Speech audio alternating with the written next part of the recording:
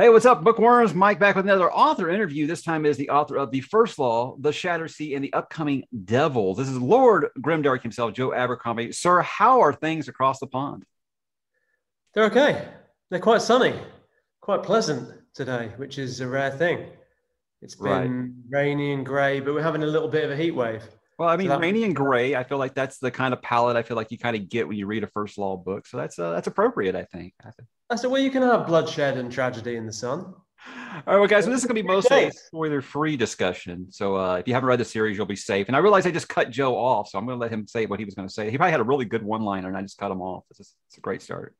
No, I was just saying, the sun, you can have bloodshed and tragedy in the sunlight with the Crusades. Hey, this is very true. The Sun don't care. It doesn't play favorites. Before we start, I guess I'll get my fanboying out of the way here. I've been a fan of the series since 2008, and I feel like I've been kind of an advocate ever since. I've been damn near forcing it on my family and loved ones, and a couple of them have been like, this is really great, but most of them have been like, what did you just have me read? And things like that. But I will always continue to preach that gospel there. So I just want to thank you obviously up front for creating what I consider to be my favorite modern fantasy world and series, and obviously some of my favorite characters ever on page. Oh, wow. Thank you very much for that. Lovely to hear. I guess we can conclude this interview now. That's it. That's it. That's all I wanted to say. I was going to say, I was looking behind you at the books and I see you've got a couple of Pyre hardcovers. Yeah, they're book club editions because that was all I was able to find on hard because I didn't discover the series in 2008. And I Yeah. guess I'll tell you, I was kind of having a Song of Ice and Fire hangover. And a friend of mine at the time, I was like, there's nothing as good as Song of Ice and Fire, right? But the guy doesn't write anything. And he's like, well, I really think you should check this out. And I'm like, well, first I got to know, is the series complete? And he's like, last book comes out this month. And I was like, okay, great. So I went ahead and got all three, but all I could find on hard, because at the time I was still such a snob, only hardcovers. Hardcovers were death for me. So I looked these up, and the only ones I could find on hardcover that weren't just exorbitant in price were the book club editions. But I'm fine with that. And then I couldn't not get the Gallant's anniversary editions as well. So Nice. I mean, this is nothing new. I have like 6 copies of Dune. If it's a book I love, I have no problem buying it again. Yeah. Yeah, because I think it didn't come out in the States till maybe 2008, 2007. Something And then like they came out 6 months. There were a couple of yeah. years. Now you could always find that it's like a 3-pack of like the trade paperbacks, but you can never find the hardcover. So yeah, that's kind of what I had to do. I mean, even these I had to order from Gallant's website, in the UK. So yeah, Right. they're such bastards out here in the US. I can see why you don't do book tours out here. Well, I mean, I like going to the US. I've done a few things now and again, but it's just the distances as much as anything. In the UK, if you do a tour, you can set off from home, you can do an event at lunchtime, you can do another in the evening, and you can do that every day all around the UK because, everywhere's so close to everywhere else. Whereas you go to the States, you got to fly from one city to another. If you do one event a day, you're lucky. So you fly out there for a couple of weeks and you maybe do 8 events the whole time. It's just that much harder to justify than it is here. Here you can really, get to a lot of different places. Yeah, John Gwynn pretty much told me like the same thing about that. Yeah, sure, he'd love to come to the US. It just doesn't really make sense monetarily.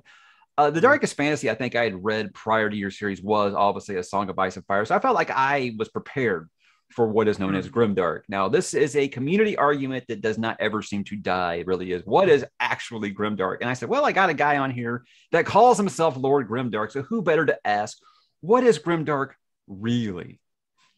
I don't know. I mean, it depends who you ask. It depends who you ask. And I think the problem with grimdark as a describer of a genre is not only that it sounds kind of ridiculous, which obviously is a slight problem, but also no one agrees, and it all depends. Whenever anyone wants to make an argument about what grimdark is, they kind of stick all the stuff that suits the argument into the grimdark bin, and they take out all the stuff that doesn't.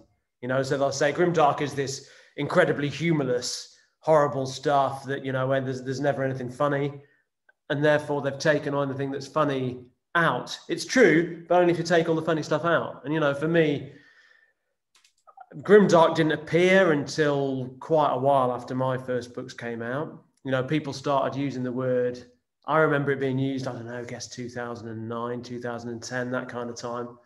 And they used it as a pejorative, to say if something was grimdark, they meant this is ridiculously over the top, edgelord, cynical, splatterpunk nonsense. They thought it was ridiculous. They'd say things like, the first law, that's grimdark, but Game of Thrones isn't, because it's good.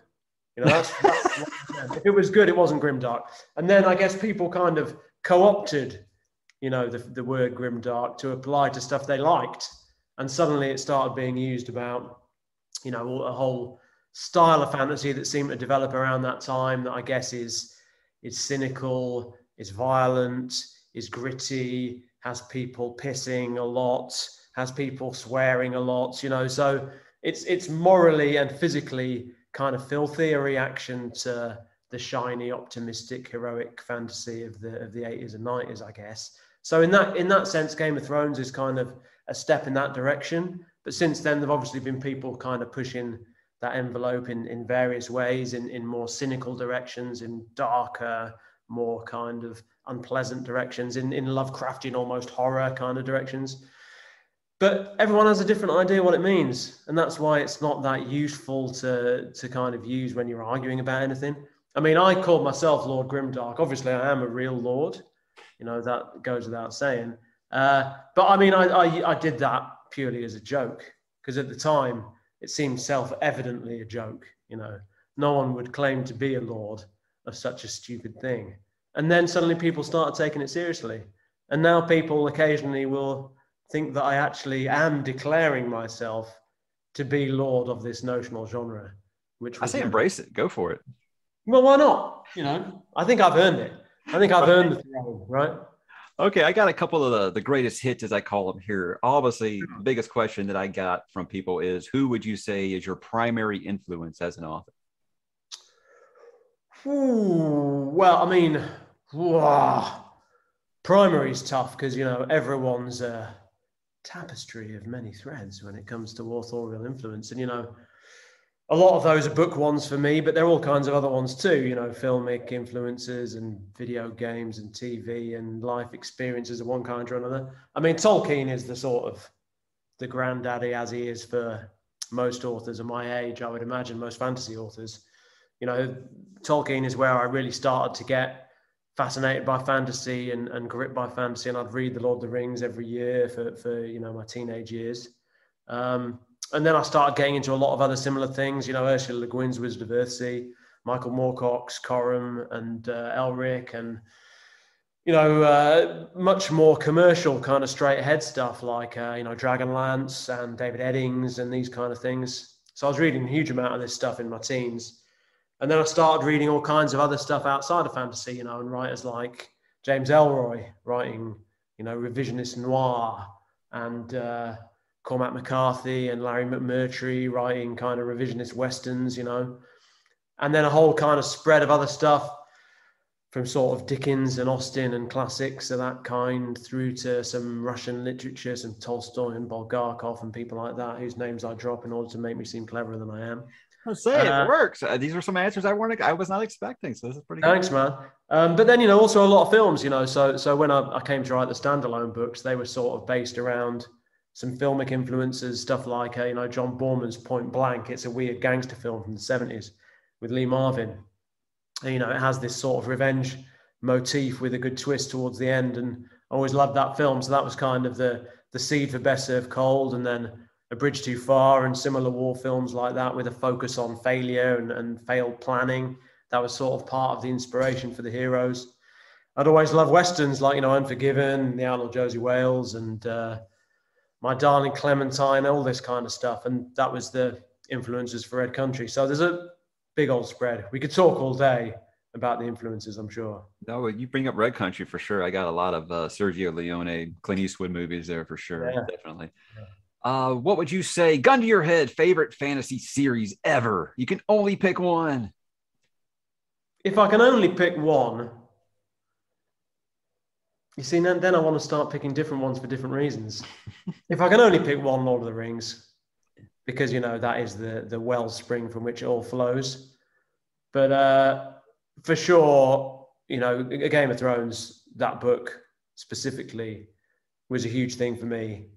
Yeah, I read your introduction that you did for the re-release in the 80s and 90s, and you know, felt like everything had become quite predictable, quite shiny, quite heroic. The commercial heart of the genre really was that way, and so Game of Thrones really turned the light on for me. You know, it was a bit of a light bulb moment because I saw that you could do something shocking and character focused and, you know, surprising and new within that, very much that, you know, umbrella of epic fantasy that I'd always loved. And so I think, you know, without that book, I'm not sure I'd ever have really written myself, or at least what I've written would have been very different and a lot less interesting, probably. Yeah, I think I read your introduction for A Game of Thrones. Was it the illustrated edition? You had an introduction in that one? Yeah. Yeah, the folio edition. Yeah, I did an intro Very, for. very nice. Do you think it's fair when people say that they feel like First Law is a deconstruction of Lord of the Rings? Do you think that's fair? I don't think it's unfair. I mean, as long as anyone's talking about it, I'm kind of happy with anything they say, in a way. And that's very, as far as things that have been said about the First Law, that's one of the most positive ones. Right. So no, I don't complain. And it was on my mind for sure. It was a deconstruction of Lord of the Rings. I mean, and not just Lord of the Rings so much as the kind of, I mean, it's probably more a deconstruction of David Eddings, of the Belgariad, you know. In a way, Lord of the Rings isn't quite what people sort of assume it is or imagine it might be thinking back. You know, Lord of the Rings is a lot more complicated and shaded, I think, than it sometimes gets credit for. And stuff like the Belgariad that is very heroic, very shiny, good guys and bad guys. I think that's the kind of thing I was thinking of. But also, you know, those big archetypes are bigger than any one book, you know, those big archetypes like the big wizardly mentor. I mean, Gandalf, Merlin, Belgarath, they're big, big figures, right? And so they were sort of just the big figures of fantasy. The man, the used up man of violence, the boy with a special destiny, you know, magic swords, the evil empire that threatens the noble kingdom, all that sort of stuff. Classic stuff I was just, you know, wanting to mess around with and have fun with. So it was no one thing, but I think a deconstruction of Lord of the Rings isn't too far from the mark. Yeah, I think a lot of people expected Baez. Oh, this is the Gandalf character. Oh, yeah, that's kind of how things went with them. So I think that's. Well, you know, I was answering a question earlier along these lines in an interview I was doing by email, and I was saying that in the edition of Lord of the Rings that I had growing up, there was a foreword by Tolkien. And he was talking about being asked whether Lord of the Rings was an allegory for the World Wars. And he'd said, you know, if it had been, then Gandalf would have used the ring. And I was like, oh, that's interesting. Yeah, right. You know, and, I think Gandalf is quite a scary character. You know, he has a divine mission. So he is right. He is right. He's absolutely right. You never have to doubt that he's right. But if you were to doubt that he's right, he very quickly becomes quite a terrifying figure. So, you know, that was some of the inspiration right there. Sounds like a good what if episode. So what are you currently reading right now? I'm currently reading several extremely boring things. I'm reading a history of Byzantium. I'm reading a history of relics and a history of saints. Because I read a lot of nonfiction about obscure subjects that are tangentially related to what I'm writing. And so those three give you some sort of insight into what my next book might feature. Right. Other than that, I mean, I don't know if there's any fiction I've got on the go. I don't read very much fantasy at all, almost none.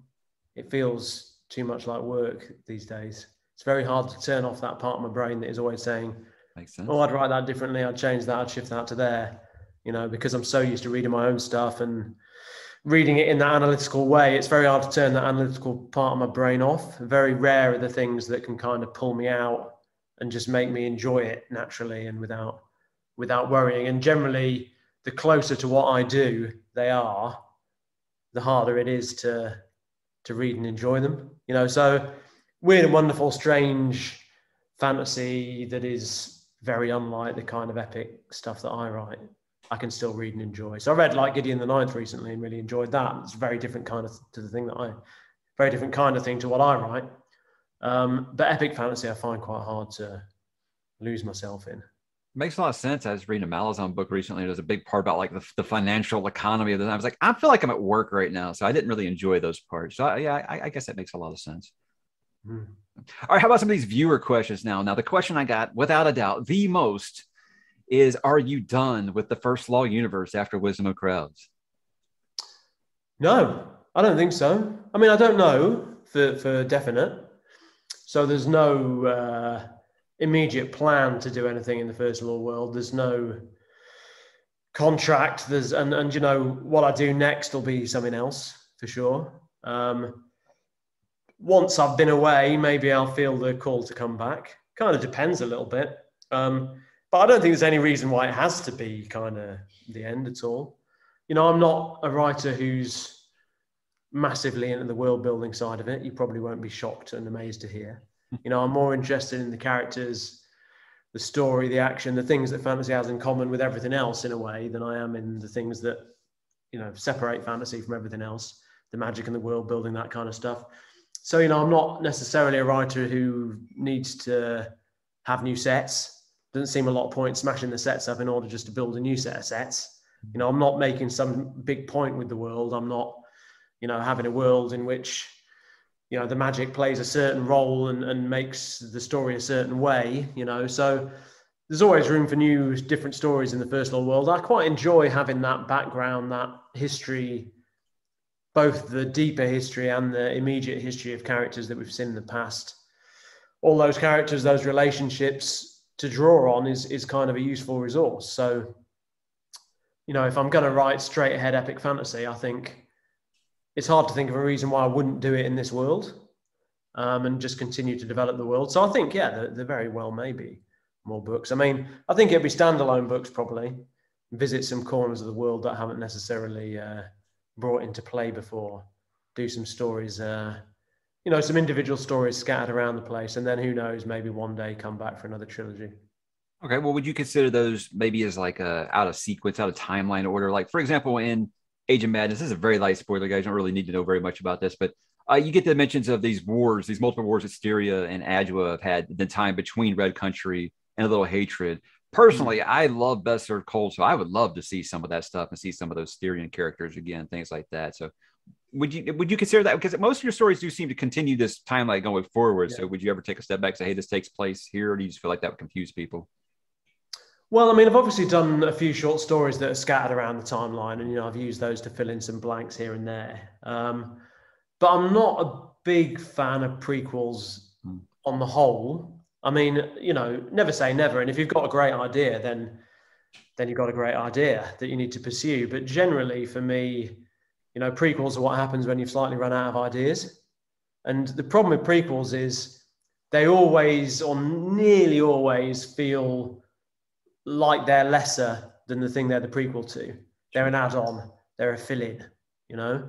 And of course, you have the fundamental problem that basically the audience know what happened, or at least they've got some idea. They know some things that have happened since. So, you know, it's harder to do twists and surprises. I mean, if you can do a prequel in a way that genuinely sets the original story in a new light, that shows you some element of the original story you didn't know, that makes you see the whole thing differently, that's brilliant. But you've almost got to design the original thing with that in mind. You know, it's very hard to reverse engineer something as kind of sophisticated as that.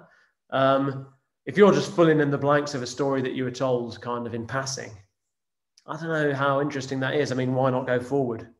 What's the difference? You can just go forward, can't you? And move the clock on. And then who knows what's going to happen, you know? So if I was going to go back to Styria, I think I'd probably set the story after Age of Madness, you know, and then you'd pick up some characters that were still around.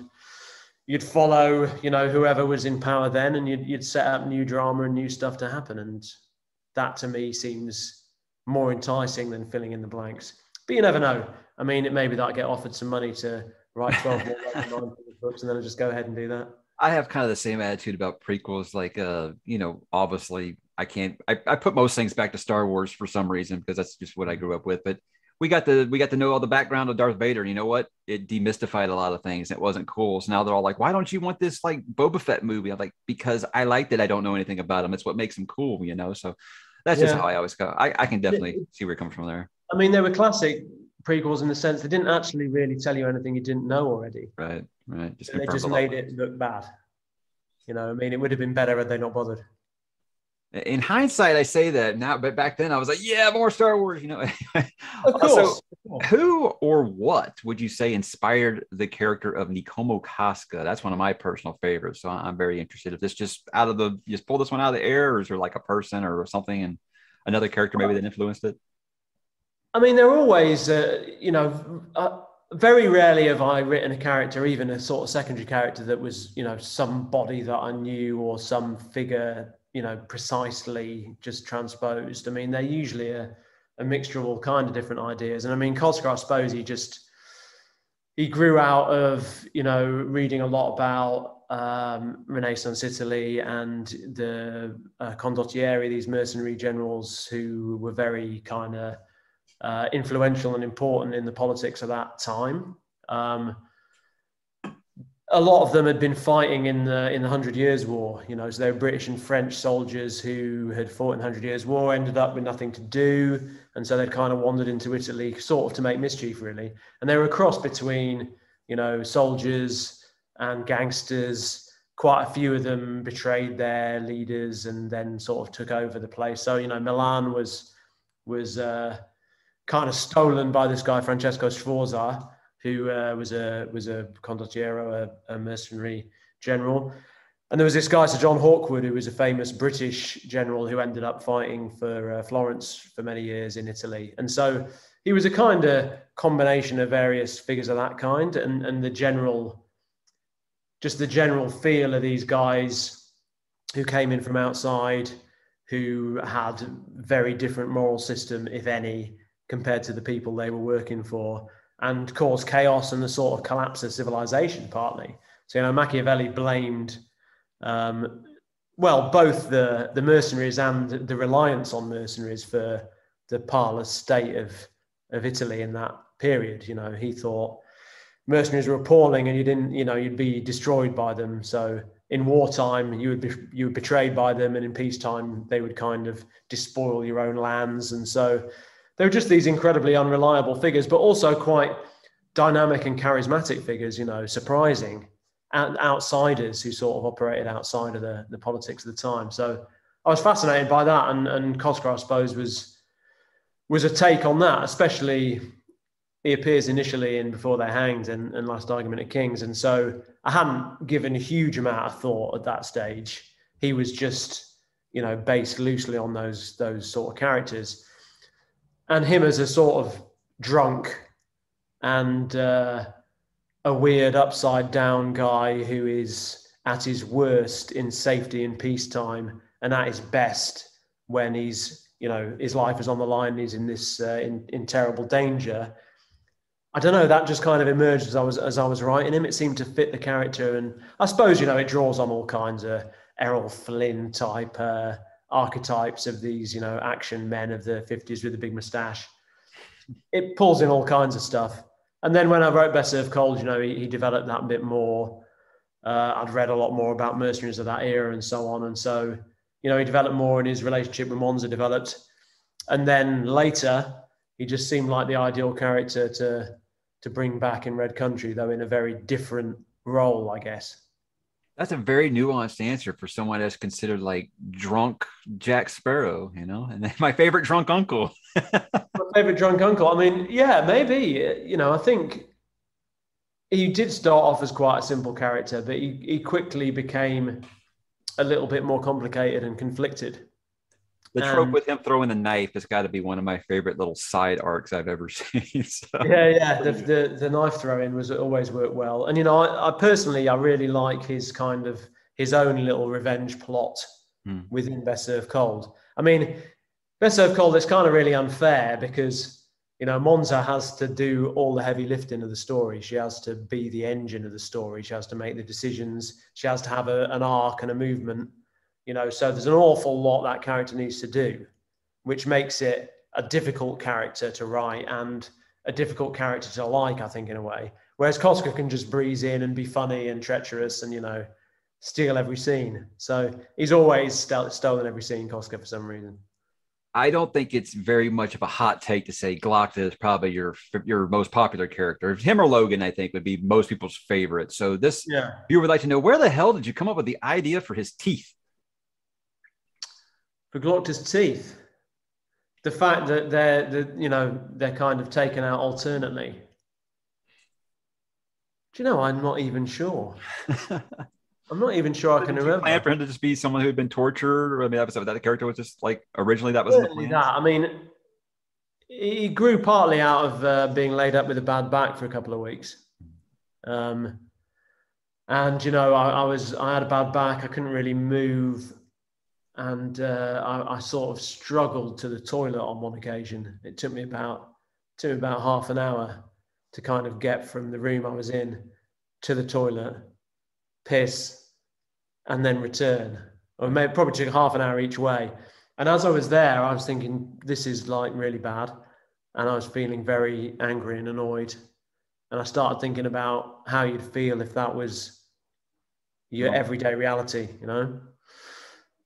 And how sort of terrifying that would make you, how totally careless you would be of anyone else's pain or suffering. And I don't know, that just started to play into this notion I had about torture in fantasy and about consequences generally, you know. Like if you see torture in fantasy, oftentimes it's quite titillating, it's quite fetishized, and oftentimes it doesn't leave much of a mark. It's about causing someone pain, but you know, torture in the first law is not, the pain's almost incidental. It's a kind of ultimatum you're giving. I'm going to absolutely fuck you up unless you do exactly what I want you to do immediately. And so Glockter's someone who is living with the irreversible consequences of that, you know, and he's living with the consequences of violence, really. I mean, a lot of fantasy sees this quite heroic, shiny take on violence. You know, Aragorn, he can be a violent man. He's a sword guy. He swords a lot of orcs, you know, and yet, having been a sword guy for some time, he can return to ordinary life and be a good king and a loving husband and all that stuff. He doesn't really end up with much in the way of consequences. And of course, in real life, people do suffer a lot of consequences. People who are very, very good at murdering other people with edged weapons are often not contributing members of society at other times. And so, you know, Glockter was about consequences of violence. What happens when someone's been, you know, really messed up in war, after war? And Logan, you know, similarly is a guy who is an addict really with violence and can't escape it, and is sort of brings the awful consequences of it down endlessly. And we love it when that happens. Right. Yeah. You know, I start to feel a little bit like Glock to myself. The older I get, every time I see the stairs that come up to my office, I'm like, fucking stairs. Some people argue that stairs are the real villain of that series, by the way. So. Well, I think so. I mean, they're certainly, you know, you can't reason with them. They can never be beaten. They'll always be there. This one actually made me laugh out loud when I read it. Your characters seem to shit themselves a lot. Why does everyone have such a hard time going to the bathroom in this world? Yeah, I mean, I think because it's something that just never gets mentioned, you know, in Lord of the Rings. When did Frodo piss? When did Frodo? George R. R. Martin say this? He's like, I never got the feeling that anyone was horny in Lord of the Rings. So yeah, take on that. Yeah, you know, I mean, Frodo gets scared, but he doesn't piss his pants. I see him as the sort of guy who would do that. Maybe Aragorn would do that. Maybe Aragorn would piss his pants at Helm's Deep, you know, waiting for the charge. Because a lot of soldiers do. It's very common. Very common. A lot of very brave and heroic soldiers do. It's a routine thing. And so, you know, it just seemed like that was something that was interesting and could do with covering a little bit. And, you know, especially in this, a world that's very different from ours, where plumbing is not something everyone has the benefit of. Mm. What's it like? What does it feel like? It's a way to differentiate that world from ours. And it's a way to get in the heads of the characters, you know, because it may not be something you need to hear about from a story standpoint all the time, but it just helps to give a sense of who the people are. And that's really what I'm most interested in, getting into the heads of the characters and seeing what their concerns and their way of seeing the world is, and sort of hearing their voices as unedited as possible. And so it should include those things. Hey, I don't feel like it's a good first law book until there's a good pants shitting, if I'm being honest. So. Totally agree with you. I've often described it as, you know, David Eddings, but with more people shitting themselves. All right, this one's kind of loaded. Are there particular 19th century authors, such as Charles Dickens or Elizabeth Gaskell, who influenced the caste conflict, enclosure, and industrialization portrayed in Age of Madness?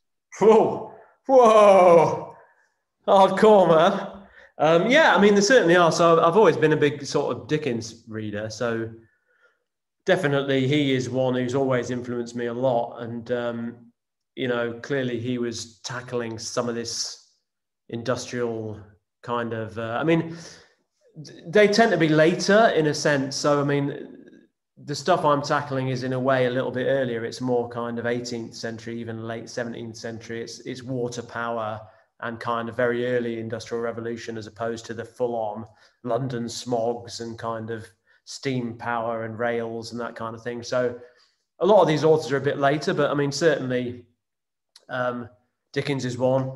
And Gaskell, North and South, and she deals very directly with a lot of the, the mills and the class struggle that was going on in Britain at that time, and that's all quite influential on me.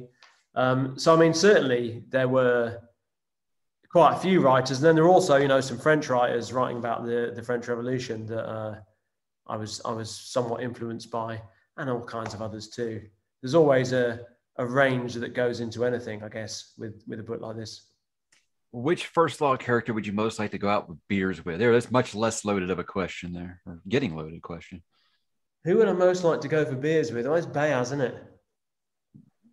I would say Casca, but I'm afraid I'd probably end up getting stabbed. No, Costco would do that, but end in disaster. Never be close to Costco. Keep your distance, because he's the sort of guy that disaster just happens around him. Whereas, Bayaz, it'll be controlled. Yeah. Nothing can go wrong. He'd pay, and if you're lucky, you'd be drawn into his schemes and become a pawn in his power play. And that's the place to be, man. Yeah, he seems like the type who would ask if you want to start a tab with Valet and Bonk. Yeah. And, recent events politically have made me feel that, rule by omniscient, all-powerful, amoral wizard is kind of, we probably could do with a few years of that. It wouldn't hurt. Sometimes you got to take your medicine, right? What was your favorite idea that you did not end up using in one of your books, at least yet? Oh, that's interesting. I mean, generally speaking, I use every idea I possibly can. And, I always say the muse visits the people who are already working.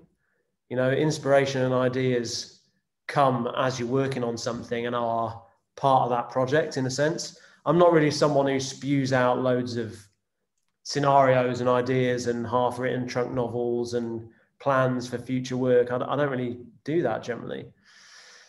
So it's hard to think of anything that I haven't used. I mean, on occasion, you'll have an idea for a character or for something that, you'll leave till the next book.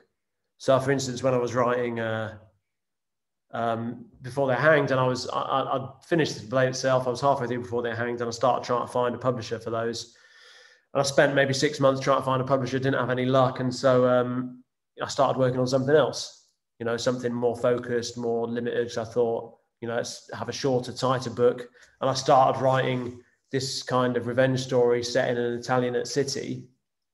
And of course, then the books got bought and I shelved that. But when it came to writing the fourth book, I was like, oh, revenge story, Italianate city, I'll use all the bits I've got left over. So I tend to just use ideas up as I have them. And if I had a good idea that I hadn't used, I mean, why would I share it with the world? Good answer. Do you ever feel bad for your characters? Not really. No. They kind of get this. They kind of had it coming, right? Well, some of them certainly do have it coming, but I mean, they're not people. They're there for the entertainment of the reader. I've made them up, and so they're made up for a purpose. And if the most effective thing to do is to kill them or treat them in some horrible way, which it often is, then that's what needs to be done. It's a bit like saying, do you feel sorry for your saw when you saw a log in half? I mean, not really. And I needed to saw the log, so that's what the characters are there for. They're tools for a purpose. I mean, I think as well, as a reader, you read a book, it takes you a week or two. And, you know, the scenes hit you hard, that you read fast, and it happens at that pace the author's intended. Whereas when you write, you know, you spend months leading up to a scene, you plan it for a long time, you spend, you know, a few days writing it, you come back to it, you revise it. So this constant long process of getting things right. And so it's a kind of slightly bloodless task. You know, you don't get this moment of high impact necessarily. You get an idea. Not like you're not drowning your own puppy here.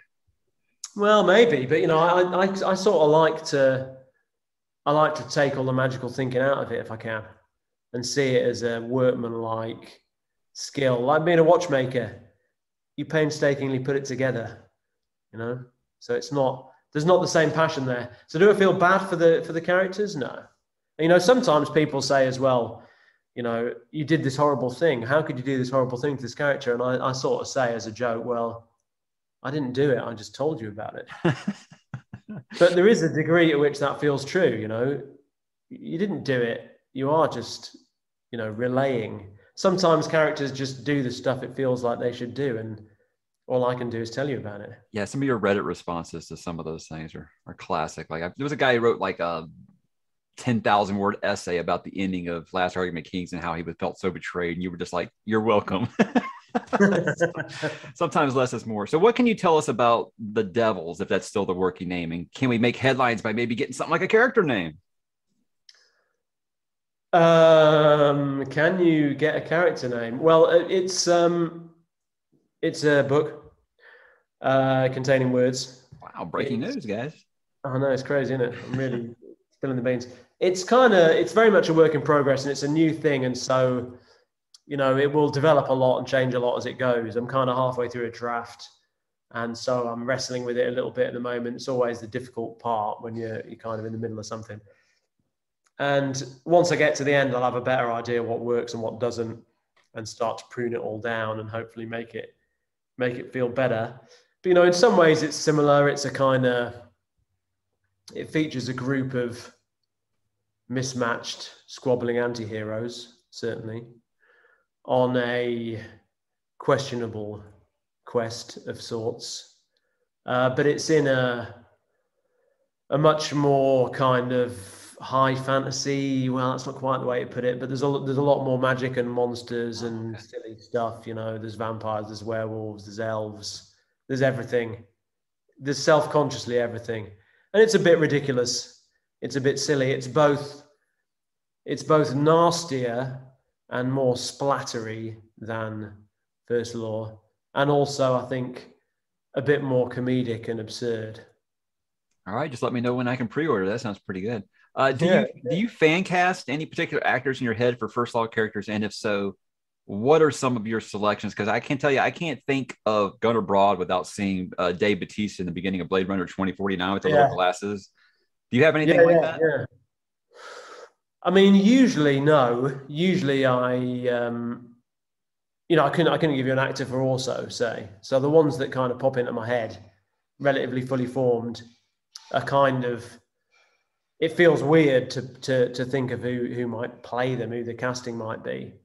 But occasionally, if I'm having trouble with a character, if I'm finding them difficult to get in their head somehow, if they're seeming quite flat or uninteresting, I might seek out a certain character, a certain actor that I like or that I've seen in something and has some of that energy that I want, find a few stills that I can just stick on the screen while I'm writing from that point of view.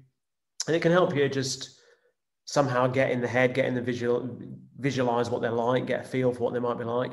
And so that can certainly be useful. Funnily enough, the Dave Bautista thing, so I'd written some of A Little Hatred already, maybe even the whole thing, I can't remember. And then I saw that film, and I've always liked him as an actor. I've always thought he was good. But obviously there was just something about that particular styling with, you know, the huge guy with the tiny little glasses and the kind of idea of this huge guy with the weak eyesight who needs these delicate little glasses perched on his nose to really see what's going on, just seemed to really fit that character. And it gave a slightly new way in. You know, he has the glasses on, but then he takes the glasses off. And once the glasses come off, he can't really see the world. He can't really see what's going on. It just seemed to fit really nicely with the character. And so that particular one was, definitely on my mind. Another question I got multiple times. Why are there no maps published for First Law? I mean, there are, right? There's a map around Sharp Ends. Maybe they skipped the standalone. See, guys, why you don't skip the short stories, guys? There you go. You see, so Sharp Ends has a map of the whole world right around it, and the heroes and Best of Cold and Red Country likewise. They've all got a map on the original cover. They read the originals. I see. I've gotten so used to. I just Googled "circle the world" and went to the images, and I found one. So who doesn't have Google these days? I mean, seriously, why there was no map originally is largely because my editor at the time, or Simon Spanton, who was running the imprint at the time, he just wasn't a big fan of maps in fantasy books. He felt like they were an automatic kind of thing people put in just to advertise this is that kind of book that has a map, and he felt like the book's written well, you kind of don't need one. And from my point of view, I was happy not to have one because I felt as though I was trying to do fantasy in close-up, If you look at a John Ford Western, it's often told in these big wide shots, the huge world, the big mountains, the great rivers and the little figures, sometimes a little bit lost in the landscape. That's how Lord of the Rings can feel sometimes. It's about the world, but these little figures that are kind of indistinct. I wanted to do Sergio Leone, big sweaty close-up of the eyes. I wanted it to feel intimate. And so there's not really a wider shot you can start with in a big map of the whole world. It felt like the wrong end of the binoculars, if you know what I mean. Makes sense. So I was happy to go without map. You've been kind of cryptic about this in the past, and that's led a lot of people to assume that maybe someone is kind of sitting on these rights. But these people know that obviously what is the deal with TV, film adaptation, and if someone does currently have the rights, do they have any intention to use them, or are they just sitting on them so no one else uses them? Are you allowed to talk about it? Well, I mean, the problem with this stuff is always, if you do talk about it, it just becomes the subject of further conversation that you can't necessarily have. And people then ask you what's going on constantly, and you can't say, or there's nothing to say. Mm-hmm. So, the rights exist and are owned, and stuff is happening, but, stuff is always happening. Mm. Maybe exciting things will happen any minute. Maybe they won't. It's hard for me to be sure. And I've been around this block a couple of times and been on the verge of, exciting things. And then the exciting things have gone away. And so I've kind of learned the best thing to do is just pretend nothing's happening. Act as though nothing's happening. And then maybe one day you can announce something when there really is something serious to announce. Wow, that's the best non-answer of all time right there. I like that. You should be an author. If you could write a story in any other author's universe, living or dead, which would it be? Oh, that's an interesting question. I mean, it's always a bit difficult, but, a similar question people sometimes ask is there a character you wish you could kind of steal? Is there a character you wish you'd written? I mean, the thing is that writing's so personal, it's very hard to kind of imagine writing someone else's character. The characters I respond to really well are often characters I never would have thought of, because they're so alien in the way they think, or, they have a voice that is totally unique and individual. And so likewise with World, it feels a bit strange. I mean, as I say, I'm not that interested in World in a way anyway. I suppose one I've always loved is Jack Vance's Dying Earth. Just such a bizarre, weird setting, and with such weird characters. But again, I think I respond to it because Kugel the Clever and other characters in that setting are so, they're funny and they're weird and they're strange, and that's what I tend to react to. It's more characters than worlds on the whole. So I don't think there is one that I would be desperate to write in. There are loads that I love and find fascinating and interesting, but I kind of feel the need to write in my own ones, really, I suppose. All right. Well, if I had a fan wish, I think I'd like to see you take a stab at Conan. I think Conan would be a lot of fun. Yeah. I mean, Conan's interesting. I've always been a bit more of a Fafhrd and the Grey Mouser guy when it comes to sword and sorcery. Conan I find a little bit lacking in humor, perhaps. You know, it's kind of quite. Because I always consider Logan kind of like Conan, but with one-liners, you know? Yeah, well, there you go. Yeah. You know, I think Conan I've always thought of as quite kind of self-regarding, takes himself a bit seriously, Conan. Definitely. You know, I like a guy more like Fafford who's sort of messing around. Yeah. All right, now I got some variation of this question a lot, and I'm sure you've heard as well. If George R. R. Martin gave up and asked you to ghostwrite the last 2 Song of Ice and Fire books, would you do it? Would I do? I mean, here's another one that is kind of. I mean, I think probably not, because I just it feels so personal. I don't think I could do a good job of it. Mm-hmm. You know, I think it's always going to be my crap version of Game of Thrones. You know, I can, and I'd rather write my own crap version of Game of Thrones, which I've been doing quite successfully for many years now. So it would have to. No, I don't think so. I don't think I'd want to, and I'm sure I wouldn't ever be asked, which makes it a bit of a moot point. I think the reason it always comes up is there's this old interview that used to be on YouTube and it's gone now. It was a discussion with you and George R. R. Martin, like a roundtable discussion. And I think that's where people start saying, hey, this guy gets it, this world so much. I think maybe he could do it if George, you know, heaven forbid he leaves us before he finishes or if he just gives up. Yeah, I mean, we know each other a little bit. You know, I interviewed him once for Sky when Game of Thrones first started, and he interviewed me in his cinema that he has in Santa Fe, and you know we've run into each other a few times and had dinner a few times, that kind of thing. So you know, I know him a little bit. He's a great guy. He's always been very supportive of me, and you know, so yeah. But he knows a lot of other writers too. You know, he's generally quite involved in the community. He likes hanging out with writers, likes kind of supporting the new generation of writers and so on. So. Yeah, but you know, there's a huge gulf between that and saying, you know, I'd like you to raise my baby, right? Sure. Which is sort of the level we're talking about here. So I'm sure there's other people he'd sooner ask, but I think he's said that he wouldn't want it done by someone else anyway, hasn't he? So I don't know. There's something slightly distasteful about the whole thing. Yeah, no, it feels like. Feels like marrying your brother's widow or something. I don't know. I know, it's just a little bit odd. Yeah, absolutely. Has there ever been an instance of writing a scene where you think maybe you might have went too far and you had to scale it back? Because I'm betting this answer is no, but yeah. I think it's probably no. I mean, it would depend what reason. Because, you know, I'm always revising and rewriting. I'm a big rewriter.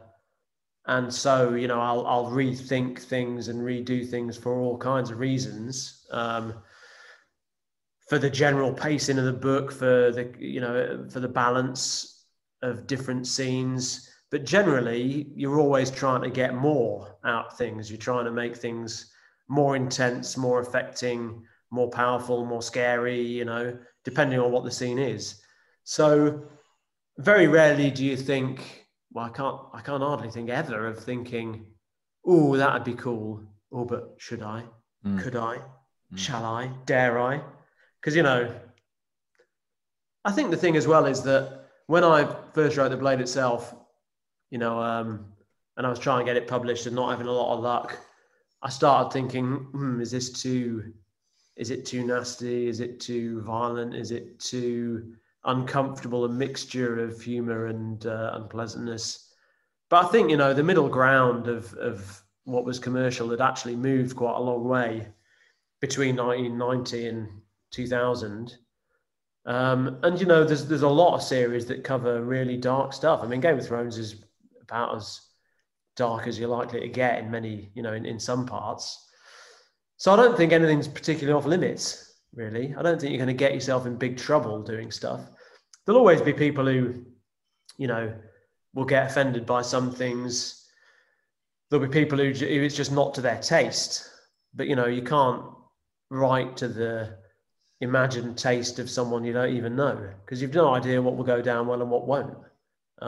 You've just got to kind of write what feels interesting and exciting to you. And, you know, I like things that are quite intense and and dangerous. If you're going to cover those subjects of war and kind of, you know, sex and violence, and if you're going to do those things, if you're going to go there, then I think you kind of owe it to everyone to go there in a way that's honest and sort of feels authentic and feels risky and a little bit dangerous, because otherwise, what's the point?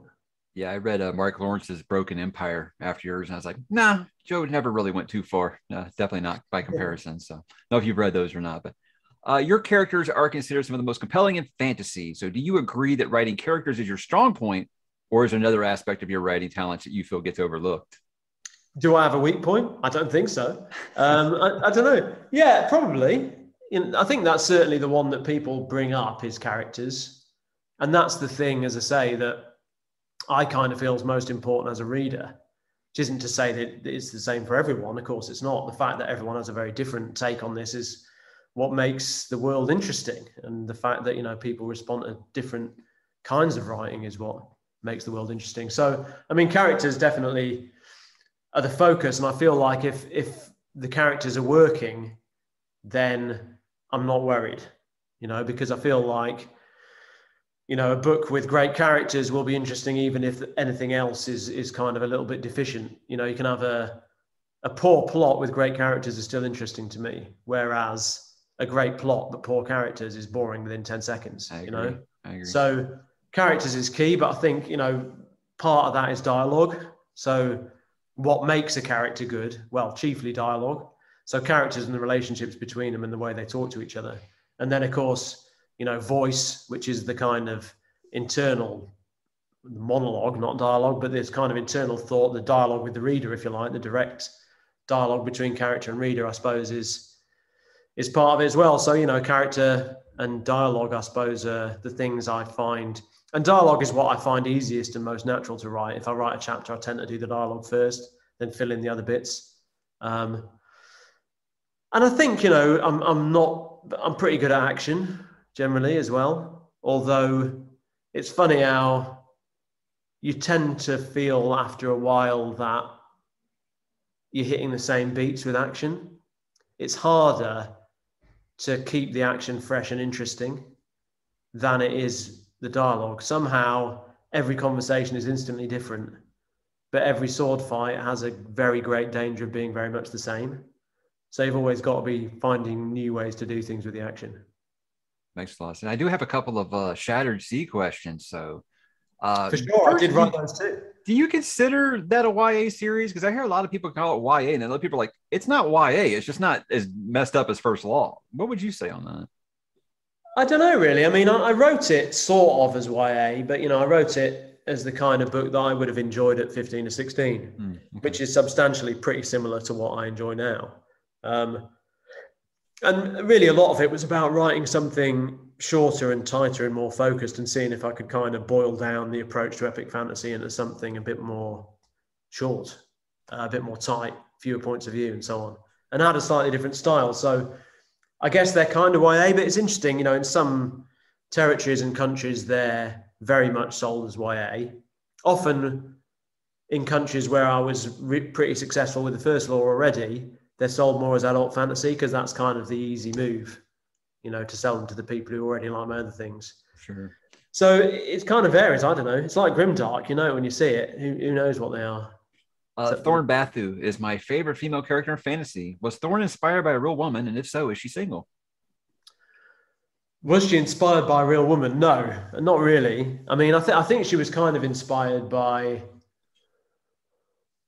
the thought of, if you know, were going to have a woman who was really going to go toe to toe with male warriors, with top end, you know, infamous male warriors, what qualities would she need to have? Who would she need to be to make that believable, you know, and to overcome the kind of gap of mass and strength there? And Thorn's sort of the answer. You know, you'd need that incredible single-mindedness, battering ram quality to you. And so it's really the story of how, you know, a female character could sort of plausibly get there, I think was how that character came about. I got a couple that are kind of channel related here. We're doing a read along for Blood Meridian right now. So this Right, right. viewer would like to know, what do you say to people who do not like or do not finish Blood Meridian? I don't say anything to him. Why would I speak to such people as that? Why would I waste my breath on such people? No, I mean, Blood Meridian is tough. Blood Meridian's hard. You know, it's not easy. So I've got no disrespect for anyone who just, you know, doesn't like what it is. I just finished it, and I wouldn't say that I didn't like it as much as I'm not sure I got it. I understood it. It was just like the way I kind of described it was like, say you're playing Red Dead Redemption and you were just going around being the biggest bastard that you could, and then someone novelized it for you. That's kind of how I felt like just being completely Then you were told awful. the story by a barnstorming preacher. Yeah. That's the feel to my mind. I mean, it's certainly not his easiest book. I mean, The Road, I think, is a kind of better. Yeah, that's where I started. Yeah. In many ways, you know, that kind of lands more. That does leave you kind of baffled and feeling a bit dirty. So it's not for everyone. And the big channel read along we're doing right now is Malazan. So people want to know if you ever dabbled in Malazan, and if so, do you consider it grimdark? And if so, are you willing to have a cage match with Steven Erikson to see who is on the right side of the discussion? Because I called the Guardians of the Moon somewhat grimdark, and Mr. Erikson still dropped in my comments said, absolutely, I do not write grimdark. And I'm like, these books are really messed up, but someone pet a dog at the end, so they're not grimdark. I don't know. So we've just kind of had a going around about that. So, well, I mean, I haven't read them, I must confess, because they're kind of in that period of fantasy that happened, you know, after I largely stopped reading fantasy. So everything between Game of Thrones or, you know, Storm of Swords and now is generally stuff I didn't read so much. So I kind of just missed out on David Gemmell. And Steve Erikson and Robert Jordan were all people I didn't particularly read at the time. So I haven't read Malazan. I've met Steve a couple of times. He's a great guy, very clever guy, very thoughtful on these subjects. I mean, the weird thing is I would say I didn't write grimdark, you know, which is to say I didn't set out to write grimdark by any stretch of the imagination. I set out to write an epic fantasy that was just my version, and that's kind of the way it went. So it depends what you emphasize. Having seen some discussion of Malazan and in various different places, I think Steve would no doubt say it's not cynical, you know, so it's gritty and grim and dark and violent, has those aspects, but it doesn't have the sort of withering cynicism about human nature that some people think grimdark needs. But then, as I say, who knows what grimdark is? How can you define any book as something if you don't really have a proper definition of it in the first place? Right on. So what are your views on dealing with critics, and how do you manage to stay so positive even while you're still on Twitter? By the way, I love your 1-star review tweets. What do I think about critics? I mean, the thing is, when you start as a writer, you have this idea, I think, that things are either good or bad. Everyone says everything's subjective, but no one really believes that. They believe there is an objective truth and it's what they think. Sure. You know, and so when you actually put a book out there, you realize that people just have totally different ways of reading stuff, respond to totally different things, have strange opinions that seem completely strange to you. And, you know, nothing's going to be loved by everyone. Your job is not to write something that everyone loves. Your job is to write something you love and then hope that some people respond to it. So over time, you stop being too bothered by bad reviews. I mean, for new books, you know, like a new baby going out into the world, you're always worried for that little baby. You know, it hasn't grown up yet, it can't defend itself. And so bad reviews for new books always sting a little bit. And sometimes something will land, but often it's because it's true. So, you know, there's often things to be learned from bad reviews. There's probably a lot more to learn from bad reviews than there is from good ones, you know, often. Doesn't mean that you have to slavishly kind of obey or take seriously every review that you get. But it's sensible to have your ears open, because for me, what I'm always trying to do is get better, you know, and improve. And so, you know, your bad reviews may give you some insight into how you might go about doing that. But also sometimes they're funny. You know, they are just funny sometimes. And if you can't, if you take yourself so seriously, that you can't have a laugh at people hating you, then life will just be too hard. Mm-hmm. Yeah, people ask how do I laugh off criticism? I'm like, because it's hilarious that you actually wasted that kind of energy. I mean, obviously you're a professional. I'm just some dude, So I was like, yeah, it's easy for me to laugh it off. But the one-star reviews are quite humorous. Yeah, and it's experience. You get better at it. Your skin gets thicker, and you build up a sort of backlog of people who do like your stuff. And over time, it just doesn't seem to matter that much that one or other person doesn't like it. Mm-hmm. And then, of course, the big, thick sheaves of royalty statements are very absorbent. When you cry, they just dab that stuff right up, and it's gone. I'm so sorry about this question. This user has been quite prevalent, and he's just read the series for the first time. And he wants to know why you chose to use the word squelch so much during those scenes. Well, because I mean that is a to my mind a good faith onomatopoeic descriptor for the sounds that we're hearing, right? So it just seems straightforwardly honest, which is what I'm kind of about. And I think that's sort of the approach to violence and to everything else. So why would it not be the approach to sex? I get really bored by shiny, lovely, transformative sex scenes. It's like, man, what is this? This is dull. It's again a little bit like the thing of every happy family is identical, but every unhappy family is unhappy in its own way, right? I mean, every shiny, transformative sex scene is the same, but bad sex scenes all have some different personality to them. I just find it more interesting. All I'll say is poor Stephen Pacey. We'll get to Stephen Pacey here in a minute. One of my favorite sayings that I have kind of adjusted to my regular life, obviously you always hear the big one, say one thing about this, or, better to do it and live with the fear of it. One that I use is actually from Pharaoh, where I say, good for fucking you, like all the time. So I've got to ask, will we ever see Pharaoh again? Well, never say never. I mean, it's certainly possible. My approach to this kind of thing has always been that, I use the characters for the purpose of the story. And then if they're still alive and kicking and around in the world, if the next story feels like they need that character, I think about what character I need for the next story. And then if I've got someone on the shelf who fits the bill, why not use one there's got a bit of wear on it, So I didn't necessarily have a mind to bring Logan back. Spoiler alert, in Red Country, I needed a used up amount of violence, right? And it so happened I had one on the shelf. So it would have been mad not to use it, it seemed to me. Why buy a new axe when you've got a fantastic axe just sitting there waiting to be sharpened up again? So, if a story demands her presence, then no doubt she will appear. I lost where I was. There was a really good one here. Okay, about Stephen Pacey. How much feedback or influence do you have on how Stephen Pacey records your audiobooks? Because say one thing for Stephen Pacey, say that he is the best in the business. Well, I mean, I'm there in the room directing, giving him lines. So he says the character name's correct, yes?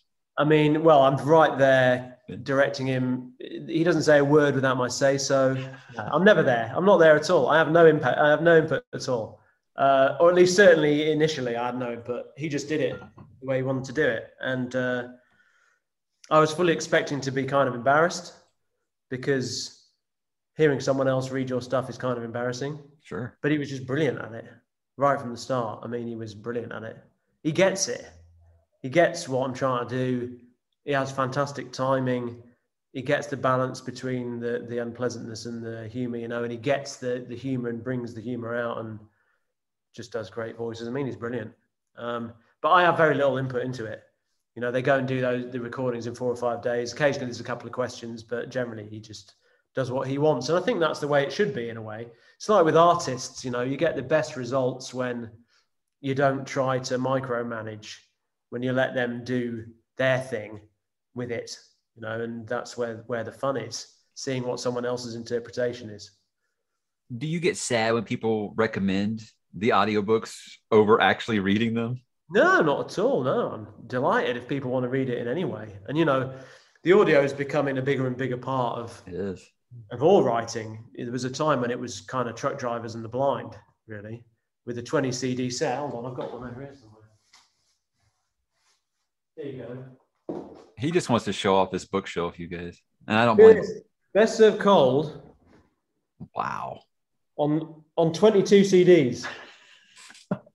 You don't see a lot of these anymore. 27 and a half hours unabridged. Yeah, now you just press a button and it just shows up on your phone. It's amazing. Well, that's it. I mean, and everyone's got a phone, so everyone's reading them. And I think, both in the US and the UK for these latest books, it's about an even split 3 ways between ebooks, hardcovers, and audiobooks in the first few weeks of sales. So, I mean, it's a third of the market at least. So, no, I'm totally happy if people want to consume it that way. It works for me. Do you still do any work with Iron Maiden? Because I believe you used to do video editing for them and Up the Irons. Up the Irons? No, I mean, I don't. I've stopped. So I used to be a video editor and I did a lot of documentary and live music stuff. And I did a few, mostly documentaries and a couple of concerts for the Maiden back in the day. But it's been quite a while since I did any of that sort of work now. Full-time writer. Is the humor in First Law books reflective of your own daily humor in life? I mean, yeah, up to a point. I mean, the thing is, all these people, all these characters are me, in a way, aren't they? Which is a sort of horrible thought. But they all, for whatever reason, kind of come out of my head. So, yeah, I mean, they can't really think anything that I don't think or say anything that I haven't thought of.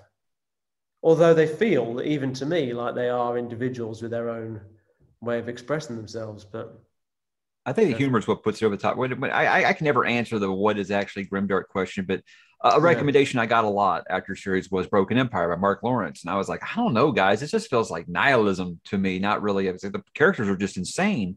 And I think thinking back on it, I was like, I think it's just because the characters never made me laugh. I don't know. Your characters always have such ridiculous things that they say that any other author says them. It's just like, what in the world is this? But for some reason, I feel like it's the proper amount of levity in a really hopeless situation that isn't to a point where someone will be like, no one would say that in this instance.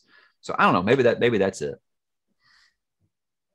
Yeah, maybe. I mean, I've always thought humor was really important in books. And, it was a bit lacking from the fantasy I was reading as a kid that could end up being, ending up a little bit pompous at times. And so I like things that aren't an out and out comedy, but certainly the characters have some wit about their own situation. Speaking of pompous here, what is it like having people declare you the best at something, in this case being the best grimdark author? Is it humbling, or does it put unnecessary pressure on you to keep getting better? Well, I mean, it's just a fact, isn't it? That's no favor to me just to state the fact. I am the best. And so obviously it's just objective truth to say so. All right. Have you ever considered a happy ending for a First Law book? Which I'll interject and say, I thought Red Country had a pretty optimistic ending. It had a really good farewell to a beloved character. So I don't know. Yeah, I mean, I think so. And I think they're often, often people are often a little more negative about the endings than they need to be. I mean, they are quite dark endings. Obviously, the First Law is kind of my reverse take on epic fantasy. So it sort of has the reverse of the neat, happy endings that you often get in those books. And it's pretty dark, but there's still glimmers of hope and positivity in there. I think so. Glockter and RD, I don't want to spoil too much, do I? But there are things that are somewhat positive, and yeah, I'd say Red Country's got a pretty, somewhat bittersweet, but generally ends reasonably well for everyone involved. So I wouldn't rule it out. I mean, I think the thing is, you don't want to be massively predictable for withering cynicism any more than you want to be predictable for shiny heroism. It becomes boring once you know exactly what you're going to get. So you've always got to keep people on their toes a little bit. Yeah, I definitely do not want a Disney ending. What do you think are the rules for passing the torch between an old group of beloved characters and new ones and continue to expand the world through them? So far, Age of Madness has done this wonderfully compared to something like The Force Awakens as a random example? I don't know if there are rules. I mean, I suppose the approach I tried to take was, I try not to repeat the point of views. So if someone's been a point of view in a previous book, then generally there'll be not a point of view in a later one. So, I knew that the older generation of characters were going to be, secondary characters up to a point. They'd be in the background. They'd be important, certainly. But I wanted it to be the story of the new generation of people, and not get obsessed with kind of paying off the fan favorites for its own sake. And I think there's a natural progression of, the characters start very much in the shadow of their parents, of their mentors, of this older generation. Then they more and more step into the light for themselves as the series goes on. So I think if there's a secret, it's that, that you commit to the new cast. You don't get too bogged down in trying to bring in the old favorites where they're not needed. You make use of them where if there's a slot for the parent within the story of the new character, then you can fill that slot with someone that we all know and love, but don't end up doing their story instead. Stick with the characters you've chosen to follow. That was hard for me at first, I won't lie, but the sequel trilogy was like, oh my God, I get to see Galacta again, and it's very much, I say almost like a cameo kind of thing, which is the proper way to do it. I think with what Star Wars messed up on, I just felt like they disrespected those legacy characters, and I don't feel like you've done that at all. So that might be part of it. I think the problem for me with the Star Wars was that they were just bad films. I mean, if they'd been good films, it wouldn't have been a problem, but they were terrible, terrible films, especially the most recent two. I thought were just, I never thought anything would be as disappointing as the prequels. We are on the same page there. Yeah. It has actually vindicated those in hindsight now, I think. They're almost even worse. They're almost even worse. At least the prequels are a coherent story. Yeah. They're about something that starts at point A and ends at the end after 3 films. They're an arc of something of importance. Those 3 are just throw the bits in the air and film whatever falls down. I mean, they were junk. Yeah, we could probably talk about an hour about the Star Wars films, I'm sure. How do you strike the balance between the horrific violence, the heartfelt character relationships, and the humor? Does it come naturally, or do you need to be more calculating to make sure no one element outshadows the others? Well, I think that sort of assumes that they're opposites. There is a spectrum where if you go one way, you can't go the other way. It's either do you go towards funny or do you go towards violent? But I think things can be violent and funny. And I think when the lights are turned up, the shadows get darker. So it's about intensity and making everything as intense as you can. So rarely do I think to myself, wow, that's hilarious, but I'm going to take it out because I want this scene to be solemn, Rarely do I think that's exciting, I'm going to take it out because I want this scene to be sedate. If it's exciting or it's funny, why isn't it in there? It's like taking the best bits out. You leave the best bits in, and then you keep going, refining the best bits to make them as intense as you can. So, I think talking about humor again, it's very hard to just be funny. If someone said, write a funny line, I wouldn't know where to begin with that. But, the humor is something that sort of occurs in reaction to what's going on. So I would never kind of say, I need this scene to be less funny or I need this scene to be less sad. I'd say if this is a sad scene, I want it to be more sad. And then if something funny happens, I want that to be as funny as it can be. The contrast between the two is what makes it interesting. So yeah, I like the way the inner monologue works, how it could be a completely serious scene and what they're actually saying, the quotations, what they're actually saying is serious, but then the inner monologue sentence in between is what they're thinking. And I love that. It's great. It's what makes it keeps it from getting so self-serious. And you're just like, it's like, no spoilers, but the first third of this, when things are going straight to hell, it's like, wow, this could get really, really brutal. And it's like, but you have these funny little one-liners in between in their thoughts. And I always love that. Made me think of Body Found Floating by the Docks or something, So good times. Good times during chaos. Why does he hate Giselle? Why do I hate Giselle? Mm. I mean, I don't feel like I hate him any more than. I mean, I don't feel like I hate him any more than I feel bad for him. Mm. You know, he is what he is. I quite like him. I quite admire him in a way. I mean, I think He's he's got one a of the great better chin. You know, characters. he's got a great chin. So He's got a fantastic chin. Obviously autobiographical. That. I think he's one of the nicer guys in there. Actually, I would say that of the whole central cast of the First Law, he's the least damaging. He may be the best person morally. mm. And there's a strong argument for that. But I find him kind of ridiculous and dumb. And so it's interesting, do people prefer Glocta, who is ruthless and vile, but funny and self-aware? Or do they prefer Jezal, who is kind of bumbling, selfish, self-absorbed, but basically inoffensive in most regards by comparison? They prefer Glocta. Yeah. I mean, that says something about you, not about me. That's what I've said. That's what I feel like a lot of other of these tales that people call grimdark. I'm like, yeah, but see, those characters are just pieces of shit. I never find myself rooting for them. I was like, how can you make someone as a torturer be like my favorite character in fantasy? You know, how do you do that? And with Giselle, I mean, just from the moment he's like thinking about how ugly people just like annoy him. I don't know. I love the character, so I don't know. What do you have against happiness? It's a lot of assumptions in some of these questions. Yeah, aren't there? I mean, I mean, I love being happy myself. And most people want to be happy, whatever that means. But happiness is not very interesting to read about. I mean, what, you want to read about a set of happy people getting on? That's not drama, really. I mean, happiness is a goal. It's an endpoint, maybe, for a story. It's what people are working towards in whatever way. But it's not the journey, is it? So I suppose happiness doesn't have a lot of a role to play in a narrative, in a story, because you want people to be facing challenges, facing ordeals, right? So September the 14th, guys.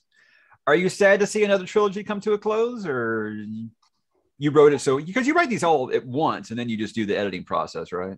Well, this one I did, yeah. And I mean, the First Law, I kind of did simply because it took that long to get, signed and to get published. I pretty much finished it by the time it got there.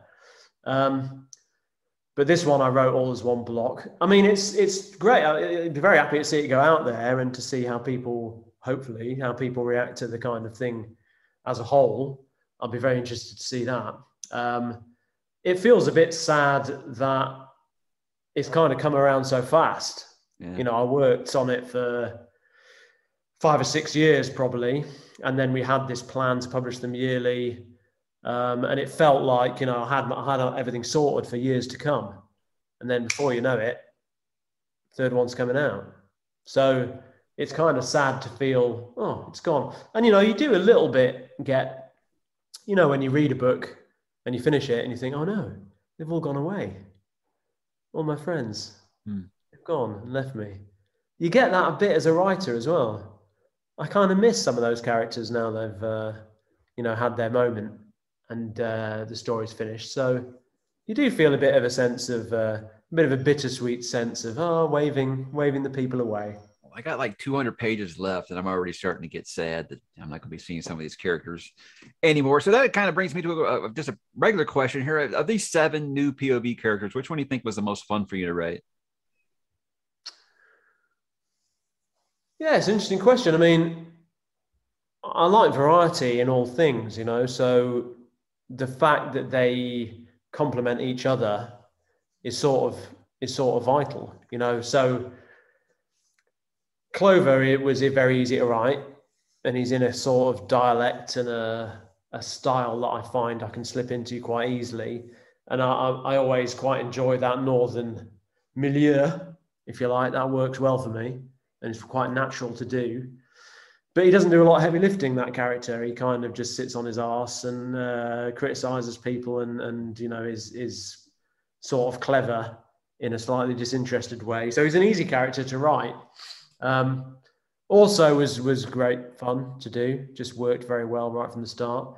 But they're all different aspects that, work because of the balance between them.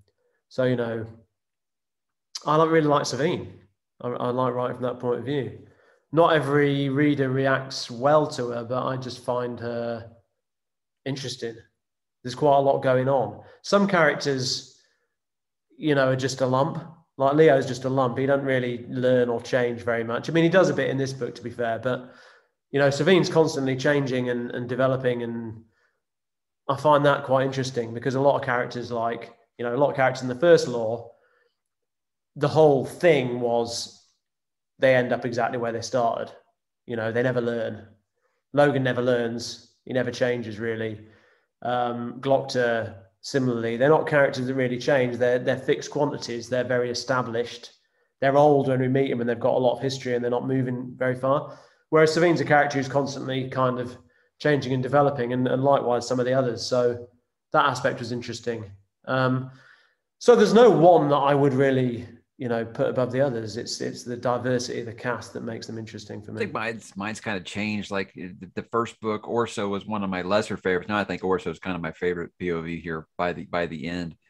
But I think it was something I said about Savine in my Trouble with Peace review, was that I said she's so manipulative and calculating in that book. She makes Cersei Lannister seem like a Disney princess. So I hope that's what you were going for there. That's a big compliment coming from myself. So yeah, no, absolutely. I mean, and it'd be interesting to hear what you think of where she ends up. I'll be letting you know very, very soon. So September the 14th, guys. He's got a big old press tour going on right now. He's going to be talking to just about everybody out there. So I want to pretend that I'm special, but I'm just glad this finally happened, because for the longest time I heard that you just didn't like to do interviews. So I never really reached out. So I'm glad you responded, because I didn't expect it. So no, I mean, I quite enjoy doing interviews. I mean, talking about myself endlessly is one of your favorite things.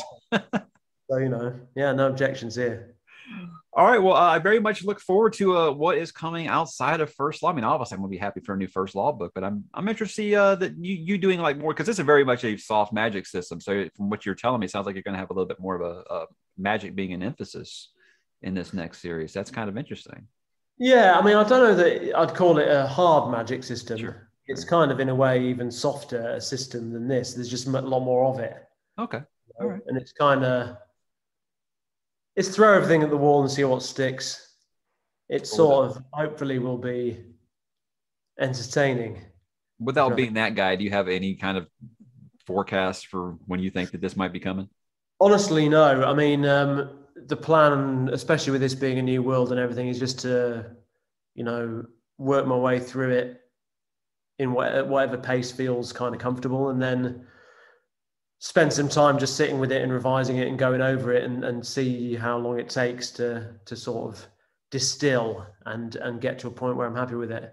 So when that'll be, I don't know. I've got a few other pots on the boil as well, which are taking up some time here or there. So see, writers like yourself and John Gwynn and Mark Lawrence, those that seem to put out one book a year now, I think you just kind of started to spoil some of us that have just gotten to the point where we got kind of jaded with a lot of fantasy authors who just kind of just say they take their time. I mean, I did with these books, put them out one a year, but I didn't write them one a year. Sure.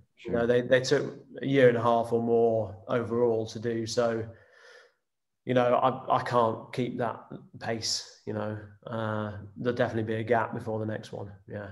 All right. Well, I think we will all be here for it. So again, thank you so much for joining me. This has been a delight. And anytime you want to just get together and talk about Star Wars and what was wrong with what happened after Return of the Jedi, I am here for it for sure.